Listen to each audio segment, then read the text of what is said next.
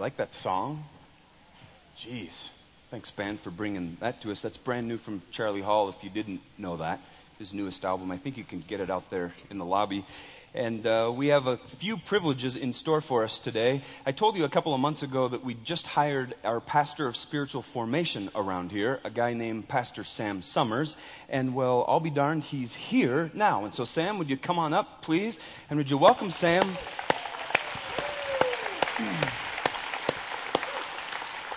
And Sam comes to us from our grandmother church, Faith E, where he's been for better than 25 years or so. And so when I was in 8th grade and my family moved from Northern California to Billings and we started attending Faith Evangelical Church, Sam was my pastor, my family's pastor, all the way back then. And then that evolved into a ministry colleague and partner and mentor. And I never, ever thought I'd get to see the day when Sam and I got to serve again together in the same ministry orb, in the same little patch of the kingdom of God. But look what God did, and He delivered us one of His finest servants on the face of the earth, literally. So we are a blessed congregation to have Sam with us here, and you have lots and lots of treats in store. His wife Connie also comes with him. She didn't stay in Billings. She actually moved over. Yeah, that's always a good thing. But she's in Portland this weekend, and so you'll get to meet her a little later on. But Sam starts work on Tuesday, and so I wanted to introduce him to you before he formally starts work and such.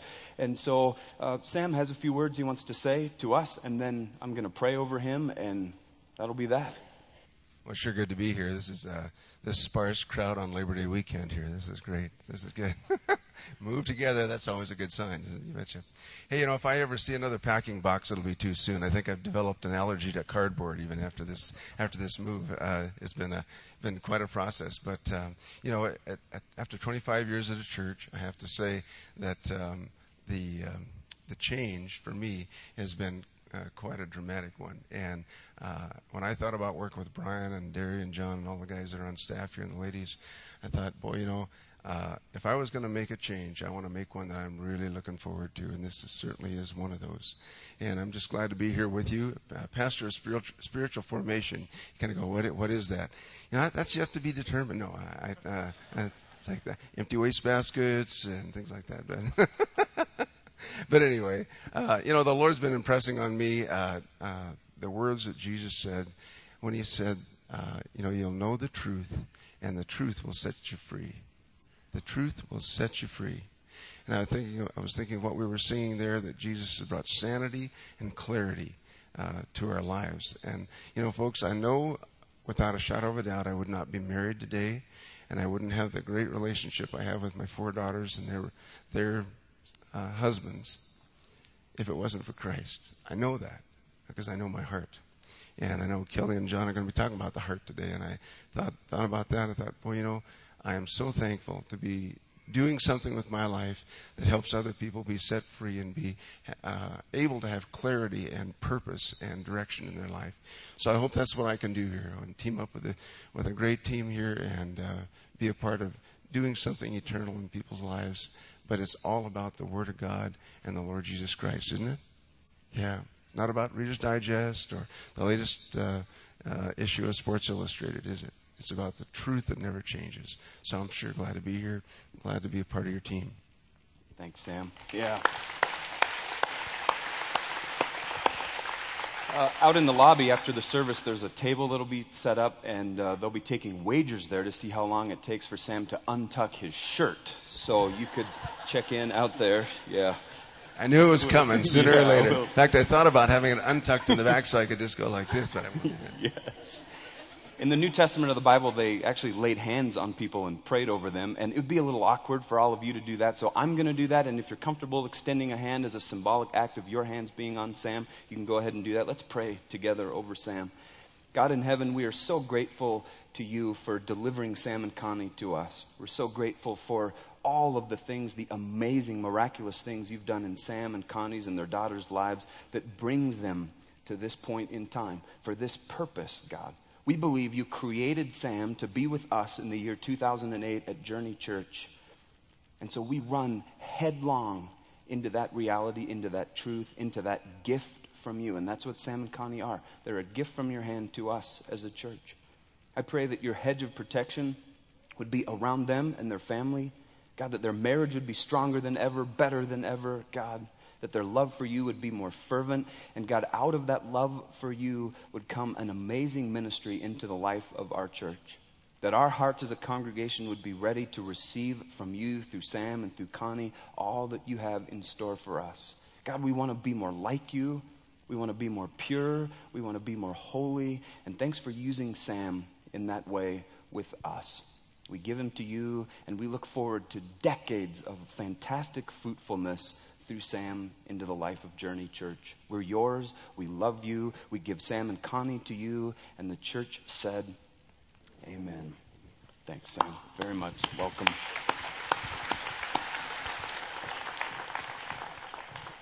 I asked John Oakland, our executive pastor, if he would preach this weekend several months ago, and he's never preached before. Literally. This is John Oakland's very first sermon. Well, last night was his very first, so you're getting his second sermon. And he pulled in Kelly Freed, who attends our church with his wife, Sandy. And Kelly has been a college dean. He's been a school principal out in Portland. These days, he's a life coach, an executive coach, a business coach around. And so would you please welcome to the stage Kelly Freed and John Oakland to bring us the word today.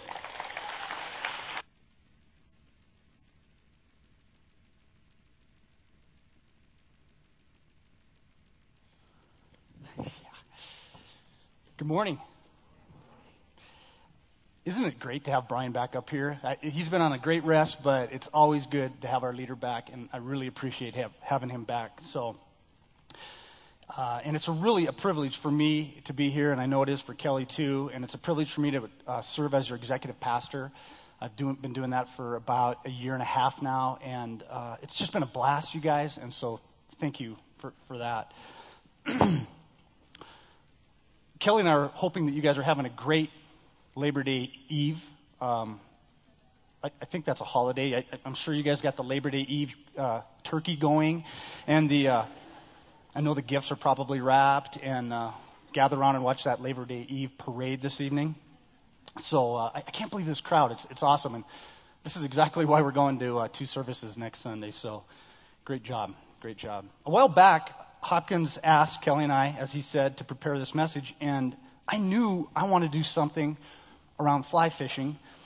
And so I talked to Kelly about that, and he had this cool idea about how we could incorporate a discussion about sin on that. And so what follows is our attempt at combining those two things. And our hope is that we learn a little bit about fly fishing today, and even more about God and what he has to say about the subject of sin. So let's stop and just pray about that a little bit. Would you with me, please? Give you some time to clear that Labor Day Eve thought.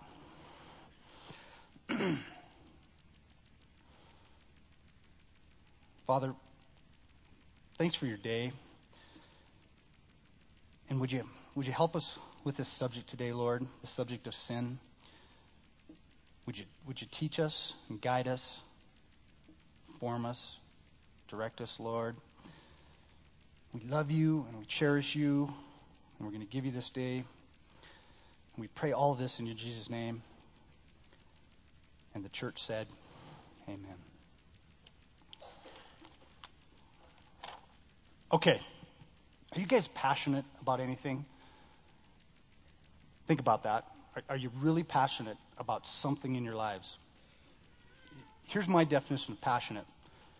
When you're doing this something, you think of nothing else, right? You just think of nothing else. And how do I know? I wanted to share with you guys how I know I'm passionate about something, about fly fishing.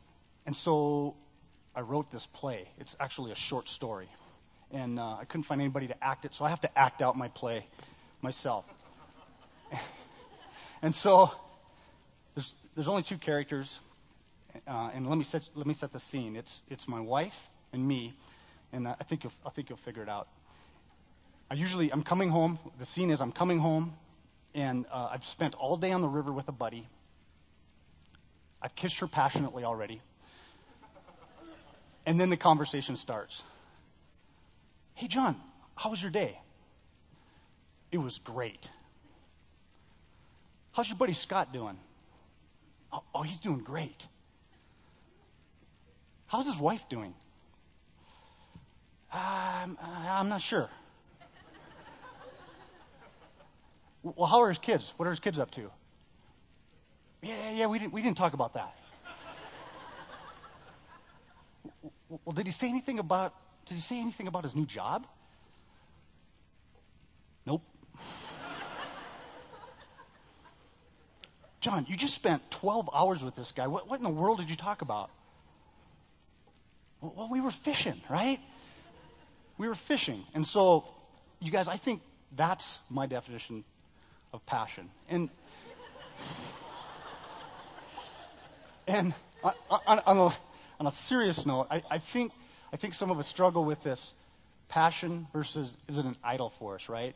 And I just want to tell you that I think if we can, those things that are, we're not sure if it's an idol or a passion, if we can incorporate God in our walk with Jesus Christ in with those idol passions, I think it'll work itself out. So just give that some thought. Okay. Fishing, match the hatch. Who's heard of the phrase matching the hatch? Anybody? The goal of the fly fisherman is to match what the fish are eating.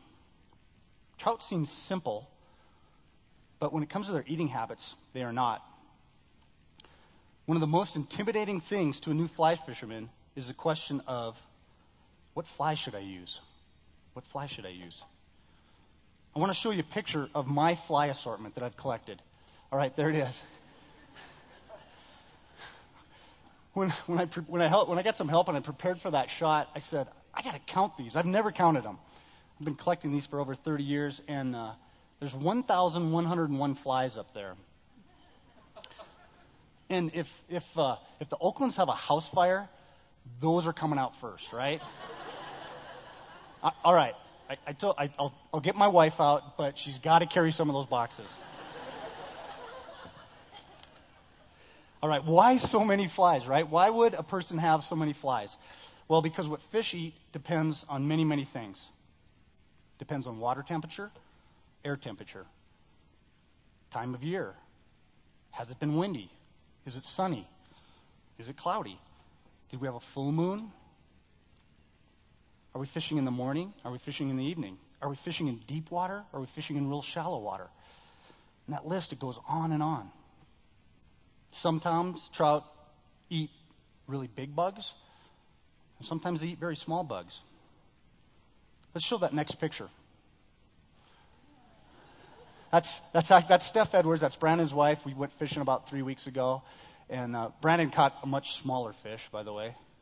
But lots of guys say that to catch a big fish like that, you have to use a big fly. Well, that fish was landed on a fly like this. Can you see it? Probably can't. That's my point. Big is not better. Big fish will feed on small flies. Okay, so back to the flies that I showed you a few minutes ago. Some of those are fished on the surface. Some of those flies are fished on the surface of the water. Others are fished beneath the surface. In general, the ones fished on the surface of the water are called dry flies. And the ones used below the surface are referred to as nymphs. So you'll hear people say, hey, I'm going to go dry fly fishing tomorrow, or I'm going to go nymph fishing. And so that's what that means. On top is dry, below the surface is a nymph fish. Now, I do both styles a lot. But if I have a choice, I'd rather fish with a dry fly. Why? For me, it's more exciting. It takes more skill. See, you actually, in dry fly fishing, you actually get to see the fish coming up after the fly on the surface of the water. And you have to time your strike just perfectly. If you hit it too soon, you'll actually pull it away from him. If you hit it too late, he'll actually spit the fly out. And in reality, the same thing's happening when you're nymph fishing under the surface. You just can't see it happen, okay? That's the difference between nymph and dry. Now get this. Experts claim that trout only feed on the surface, right? What I like to do the most, they only feed on the surface of the water about 10% of the time. So why is that? Why would those fish only come up about 10% of the time? Well, some of it is bugs only hatch on the surface of the water a few times, or 10% of the time of a hatch. But I think the most important thing is that what the fish are thinking. See, the fish don't like to come to the surface of the water because they don't feel safe up there, right? They're not afraid of fishermen, but they're afraid of their natural predators. And predators like hawks and eagles, pelicans, nasty creatures like that. I've told people, I hate those kind of birds. I hate hawks and eagles. Hopkins has a things for cats. I dislike pelicans. So, now that's why you'll see guys fishing. You'll see guys fishing under cut banks and overhanging trees and bushes because fish feel safe under there. They're hiding under there. They think they've got a roof over their head and a bird can't come down and swoop on them. Make sense? Okay, back to match the hatch. Remember that. What happens is these insects or bugs, they start collecting on the surface of the water. The trout, they start looking up.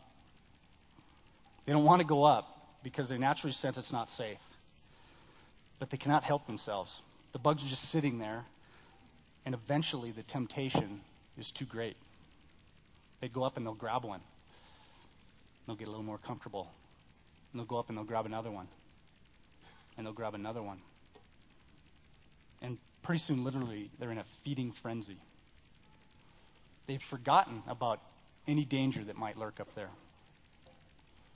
And if you figure out what bug they're eating, the right size, the right shape, and the right color, then you've matched the hatch.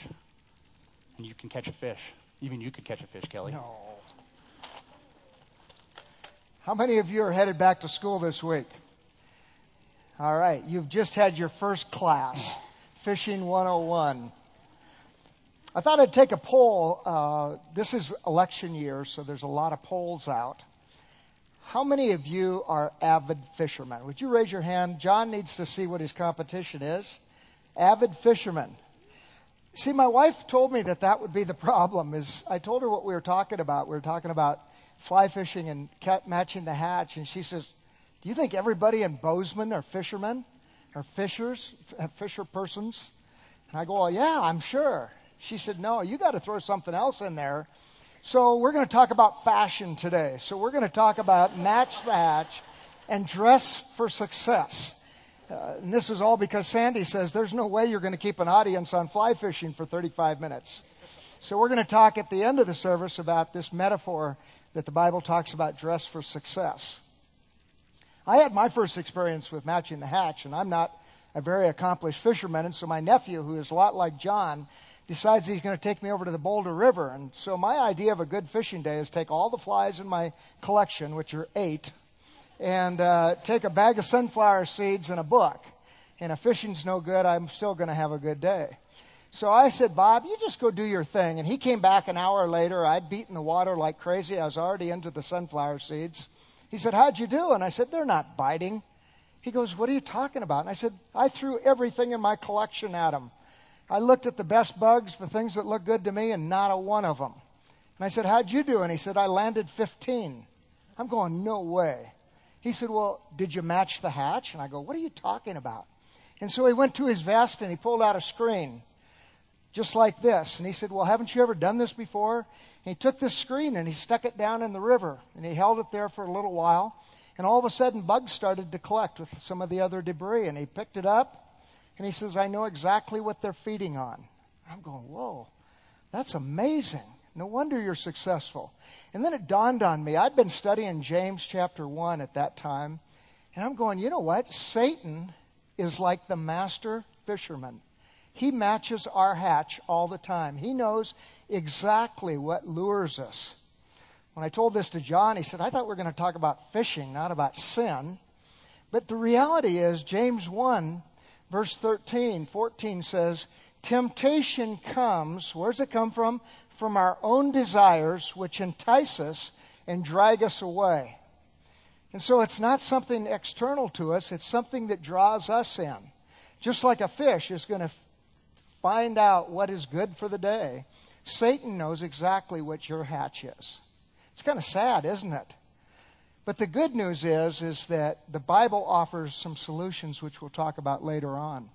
You know, John was just talking about fishing below the surface about 80% or 90% of the time. And I realized that the analogy works there as well. Most of our sin happens below the surface, doesn't it? When you think about it, most of the stuff is between our ears, in our heart, and in what we look at. And so Satan is figuring out exactly what draws you away, what entices you. And it's sometimes we sin on the surface, which is visible to everybody. And at that time, you may gossip about somebody, or you might say something about somebody's reputation, or you may tell a dirty story, and you go, oh, man, now everybody knows. And the interesting thing to me about this is that when we sin below the surface, we can still act pious on the outside, can't we? Because nobody knows except God and Satan and us. And that kind of brings us to the big idea today that we're going to talk about. You see it in your notes, and it's also up here on the screen. And the first thing we're going to look at is the fact that God is never involved in your temptation to sin. Have you ever said, God, why are you letting this come to me? Why are you doing this? But we're going to find out from James that God never is involved in your temptation to sin. The second thing is Satan knows exactly what lures you, what draws you away, what tempts you. And so he matches your hatch daily. And the good news is, the third point on the outline is that the Bible has instructions how to keep from getting hooked. So that's what we're going to look at today. So let's look at this idea that God is not involved in your temptation to sin. But he is involved, you'll see there, testing versus temptation. Those are two very distinct things. And I think sometimes we convolute the idea of testing as actually temptations. You'll notice the fill in the blank. Testing produces endurance. Testing produces endurance. Look at James chapter 1, verse 2 and 3. It says, when troubles, it doesn't say if troubles come your way, does it? Anybody have any question about whether or not troubles are going to come your way? When troubles come your way, consider it an opportunity for great joy. For you know that when your faith is tested, your endurance has a chance to grow. I got to believe there isn't a one of us that's going, oh, great, the toaster just broke. I can hardly wait to go get a new toaster. How many times have you saved for those kinds of things? We call him Murphy's Law in our house. You guys know Murphy? Does he ever visit you? Yeah, Murphy's Law basically is if anything can go wrong, it will. And I just think about those things are troubles in our lives, and we're always going to have them.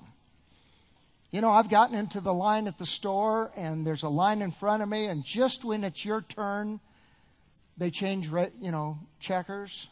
Just when it's your turn, the person in front of you over-purchased, and they got to take some stuff back, and now they're counting their money in front of you. Or you just are going up to the canyon to a meeting like I was last Tuesday, and the flag person comes out right in front of you. The whole line of cars. And you're going, oh, no. But the reality is troubles are a part of our life. Last March 1st, my heart stopped suddenly. I guess anytime your heart stops, it's suddenly, right? But I ended up in the hospital. And while I was in the cardiology unit, my heart stopped for 11 seconds, and then 8 seconds, and then 4 seconds. And I'm laying there, and all of a sudden I kind of open up my eyes, and these people are coming at me with these paddles. And I'm going, whoa, what are you doing? And they're saying, your heart stopped. And so I think of that as a trouble now. It would be so tempting to say, God, what are you doing? I'm a young man, relatively speaking. And so now I have a pacemaker, and I pace 100% of the time, which means for some reason my heart just quit functioning normally, and I have an electrical block. And so my top part is firing, and my bottom part isn't. And so I have to have an artificial way of living. And you know, probably if that would have happened 30 years ago, I would have been bitter. I would have been angry. I would have said, God, what are you doing? But the reality is, from James 1, 2, and 3 is, you know what? I look forward to every day. I get up, check the pacemaker, go, wow, that was a good day. I'm going to have a great day today. And I just want to challenge you as you think of this testing thing, because some of you can allow those testing things to become temptation. and settling in where Satan can match your hatch just like that. So think about testing. The second point is that Satan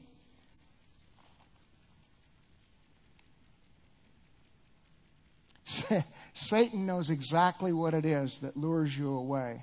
So that second fill in the blank is temptation produces sin. So testing produces endurance. Temptation produces sin. Some of you have read the book The Shack. Have you read that? I have a quote that's also in your notes, but I think it's pretty powerful, where Mac is back at this cabin at the shack where some terrible things happen to his family. And God the Father, God the Son, and God the Holy Spirit are there, and they're portrayed in different characters. And God is Papa in this passage. And look at it. Papa's saying to Mac, just because I work incredible good out of unspeakable tragedies doesn't mean that I orchestrate the tragedies.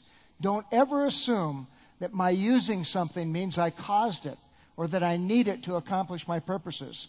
That will only lead you to false notions about me. Grace doesn't depend on suffering to exist.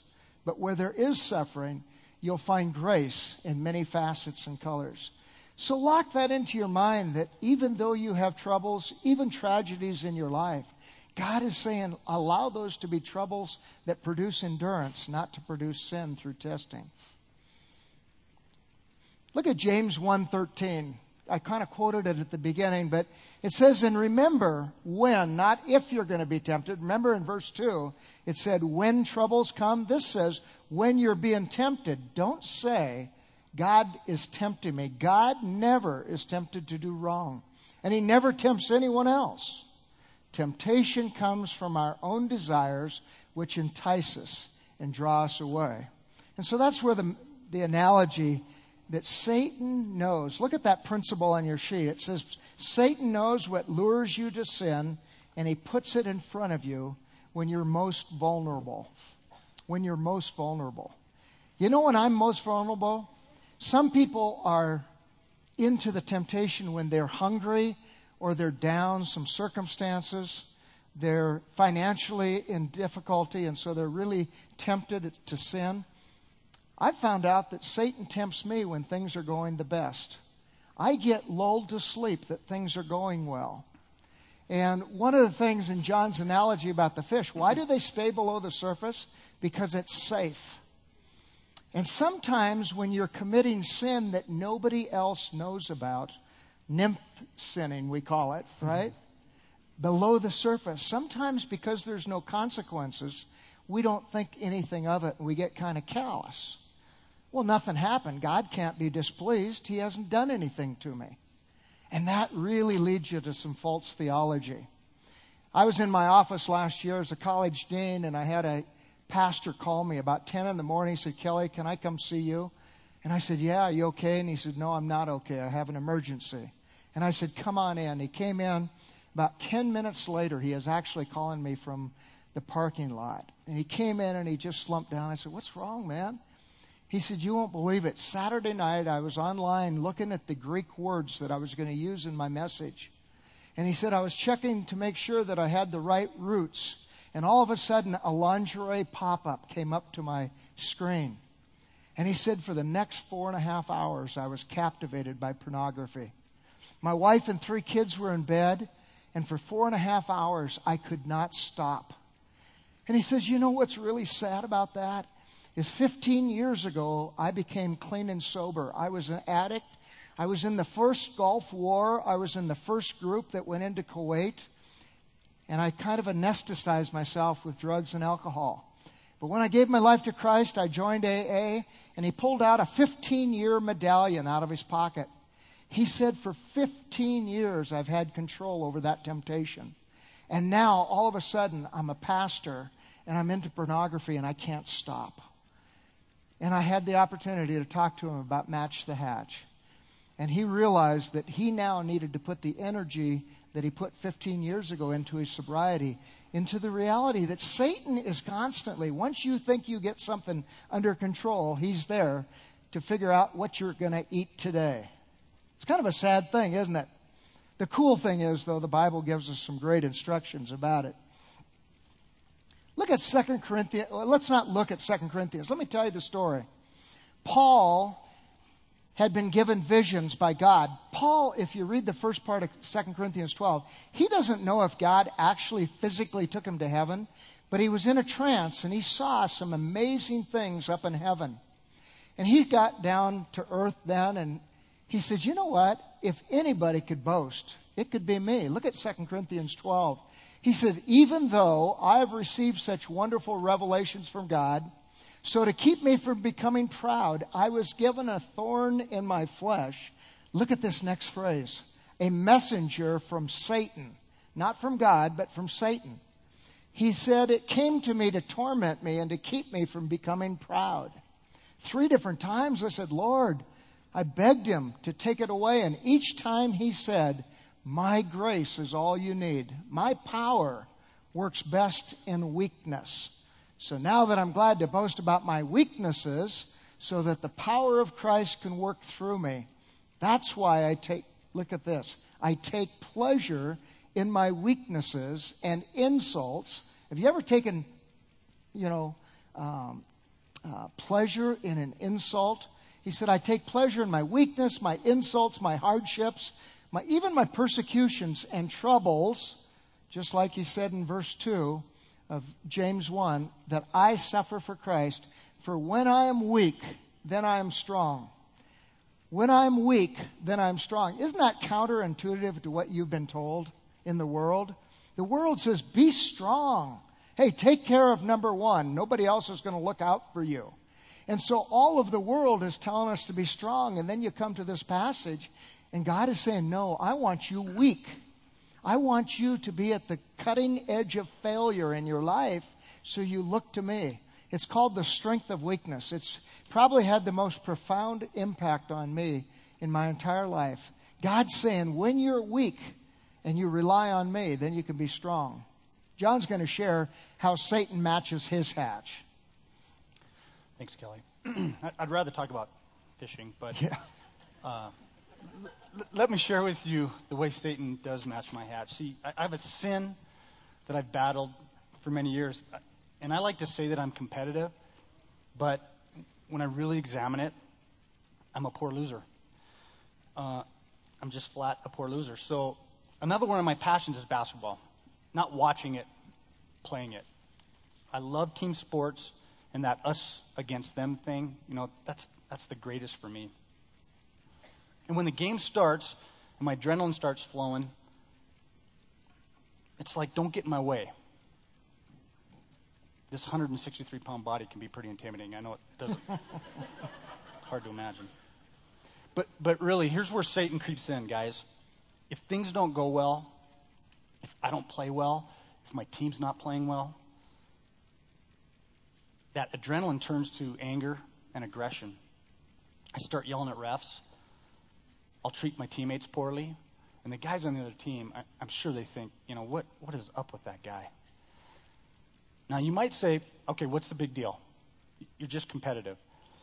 Well, the consequences of that sin, it's real. See, I'm sure there's guys from my past that I used to play against a lot that probably have a real difficult time looking at me as a godly guy. And now here I am, the executive pastor of a church. When I was a banker, I would actually worry that one of my opponents from the previous evening might walk into the bank and want to transact some business with me. So I carry that with me. I still do. I used to come home from a game, and I'd feel miserable. My wife would ask, what's wrong? So I'd share with how I acted that evening, how I was feeling. And, she'd do a great job. She'd say, John, why don't you just repent that? And I would, but I got in this pattern of sin, repent, sin, repent, sin, repent. And it seemed a little cheesy to me, right? So I had to ask this question of myself. Am I really repenting when I do that, or am I just confessing? There's a big difference. So I started to be a little more proactive. I started to prepare for battle, not against the guys on the court, but against Satan. I'd pray before each game.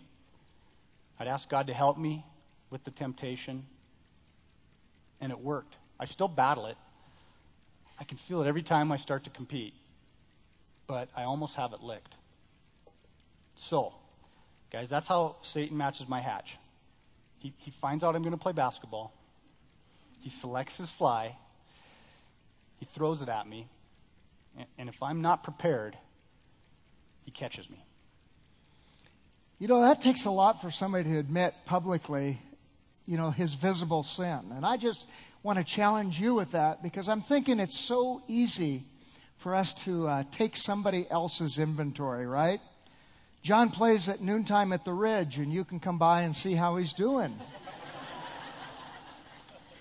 But the reality is that it's easier to take somebody else's inventory. You ever said, what is wrong with them? Why do they act that way? A friend of mine is in AA, and he told me about step 8 in the 12 steps. You know what step 8 is? For those of you who are familiar, step 8 is you don't take somebody else's inventory because you got your own issues. And that is so true, because that's where Satan gets me.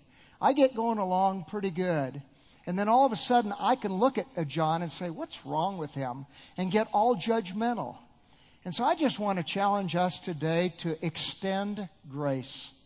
Look at your own inventory and don't worry about your other inventory. Sometimes we take inventory on our spouses and we let them know what they're doing wrong, don't we?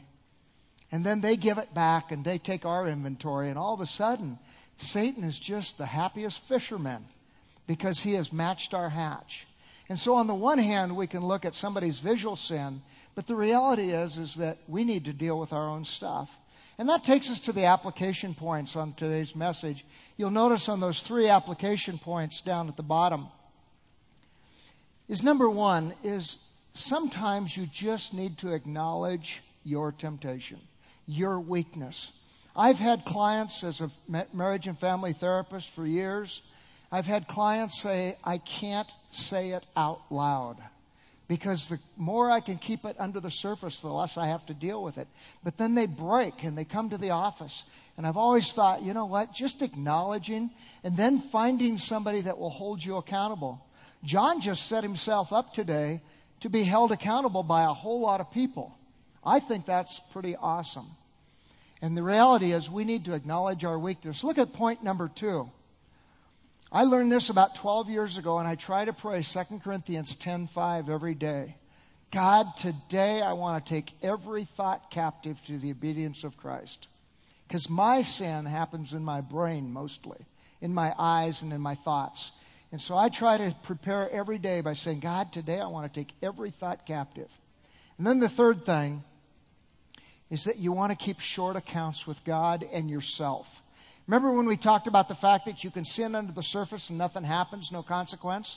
So you get callous and numb to it, and you're saying, oh, it doesn't matter. And we need to keep short accounts with ourselves and with God. John was talking about confess, repent. Confession is the easiest part of this whole thing. Because confession, criminals confess, yeah, I did it. But repentance is, no, I not only did it, but I'm going to go the opposite direction. And just like John, now before he plays basketball, he has to have a time with God and prepare for that onslaught.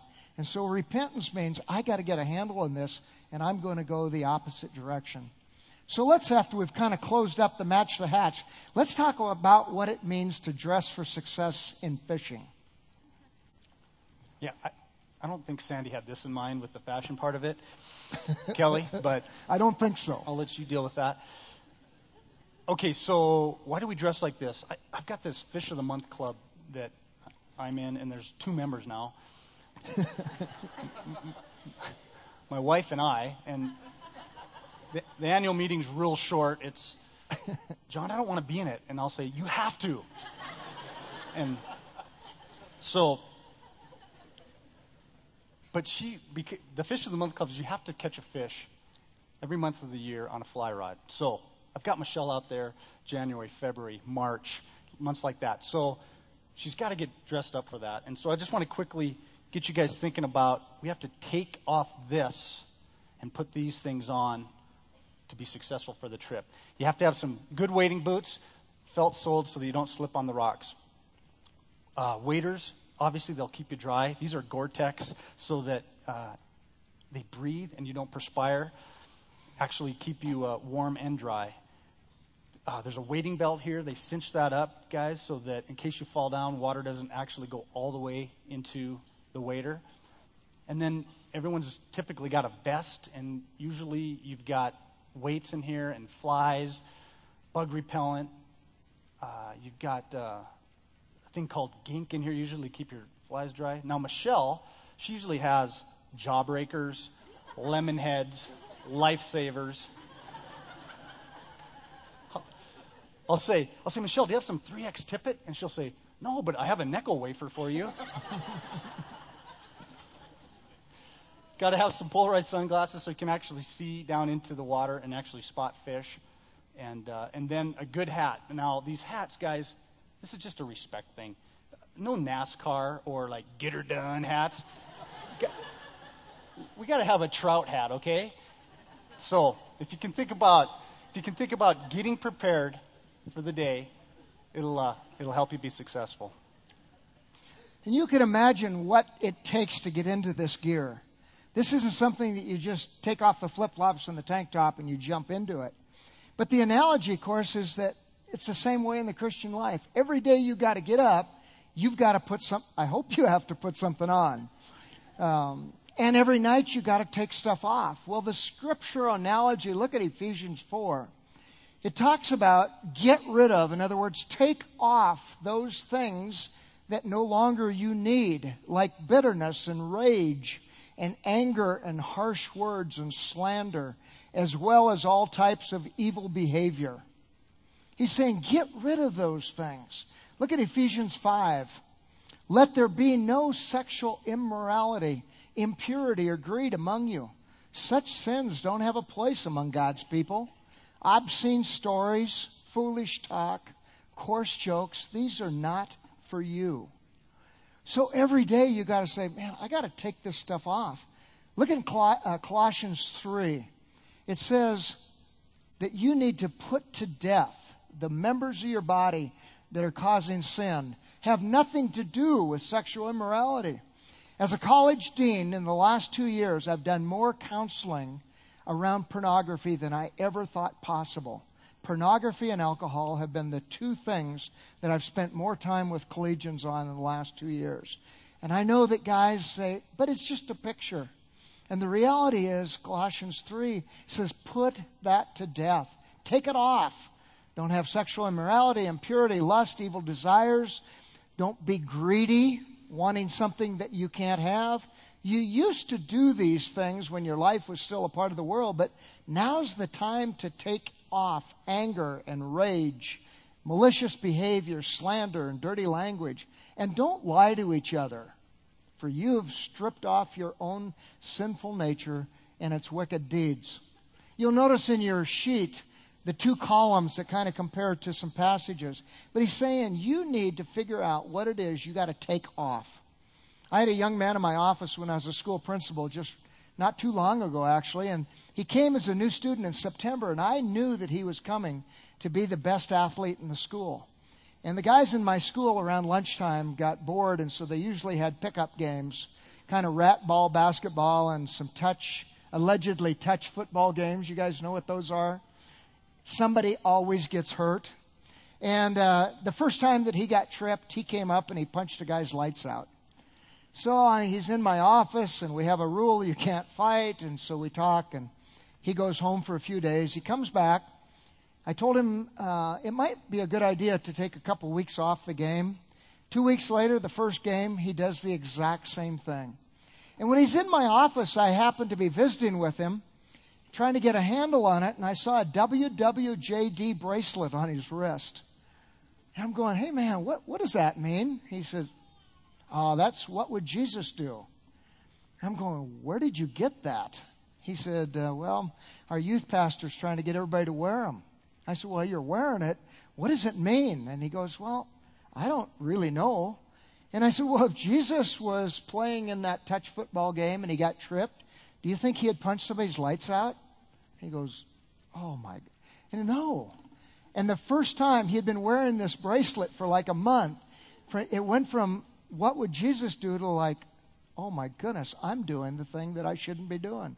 His mom and dad were a Christian. They knew I was a Christian principal. I called his mom and I said, do you mind if I share some scripture with your son? She said, oh, please feel free. Nobody else, does it. And so I talked to him about Match the Hatch. I talked to him about getting rid of, in that column, rage, bitterness. John's talking about that, and I just saw it in his kid's life. The great news was the last time he had a problem was in October, because every day when I'd see him in the hall, I say, hey, how you doing on the list? And he had finally transitioned from the bracelet to the heart. So when you think about it this week, think about what needs to come off and then what needs to go on. So let's look quickly at that. It says in Ephesians 4:32, put on, get dressed this tomorrow morning with kindness and compassion, forgiveness, just as God has, through Christ, has forgiven you. Look at Colossians 3:10. It says, put on your new nature. Be renewed as you learn to know your Creator and become like Him. And then in verse 12 it says, since God chose you to be the holy people He loves, you got to clothe yourselves with tender-hearted mercy and kindness, humility and gentleness, and patience, and make allowances for each other's fault. Forgive anyone who offends you. So you notice those two columns of putting on. What would it be like if tomorrow morning you got up and said, you know what? I'm going to get rid of anger and I am going to put on kindness or compassion. And look at the application parts to this Match the Hatch message. Now we're talking about what do I need to do every day for the application of getting ready to go to work. You got to take off and put on daily. You need to identify what to get rid of. Hopefully you're sitting here today and you're going, yeah, I know exactly what I need to get rid of. You need to make that commitment. And then the third thing is you need to become accountable to another person that can help you look in the mirror. I've been married for 40 years, and I can't go to a speaking engagement or a professional position place without my wife picking off something. She said, you're not going to wear that, are you? So she's my mirror. And then I have 2 daughters, and they do the exact same thing. I got up. My wife went for a walk this morning because she was here last night. She didn't see how I was dressed, so I'm okay until I get home. But the reality is, maybe you need somebody to be your mirror. And I've given this assignment to many people that have come for counseling, is you need to take a look at that list of put off, take a 3x5 card or something, write it on there so it's visible, put it on your computer screen, put it on your cubicle at work, your dashboard, maybe the mirror at home, and say, today I'm going to put on compassion. It'd be kind of cool if you just took one of those each day. Said, today, God, help me to be kind. Help me not to slander anybody. So that's what we talk about when we talk about dress for success. It's daily. I'd just invite you to put your things aside and bow your heads, because we just want to kind of come to a time of commitment. Because maybe you realize Satan has been matching your hatch, and he is relentless. So take a moment to look through your daily activities and say, I got to get rid of this.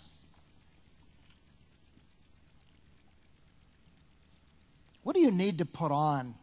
Maybe you need to look today at, oh man, I haven't done a very good job of getting dressed in the morning spiritually. And maybe all this sounds kind of weird to you because you're not even a follower of Christ, but you realize something's missing. And we want to give you an opportunity to commit your life to Christ, and then you can be on the new world of being able to attack Satan. And you might want to pray a prayer like this because you realize the void in your life. God, I realize that I am a sinner, that Satan has been getting me and I didn't even know it.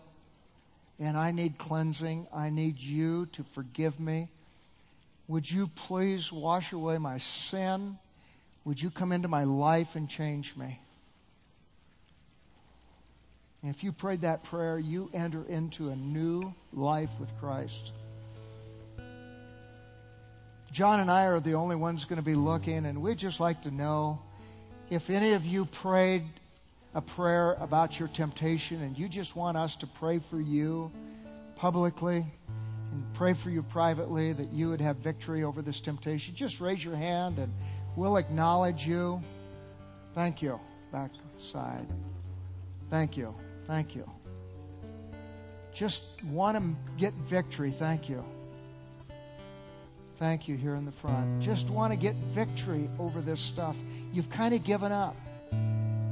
Is there anybody that prayed to build a new relationship with Christ by asking Him into your heart today?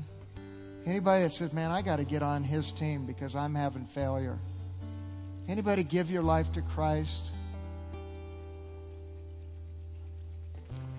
Father, this has been kind of a hard-hitting thing to talk about how Satan grips us. But Lord, thank you so much for your faithfulness. Thank you for those who raise their hands because they really want to get a grip on their temptation and their sin life. I just ask that your Holy Spirit will come alongside them. If one of us can come alongside them and encourage and pray, Lord, I just pray that that would happen. Thank you so much for the Word of God and how powerful it is. In Christ's name we pray. Amen.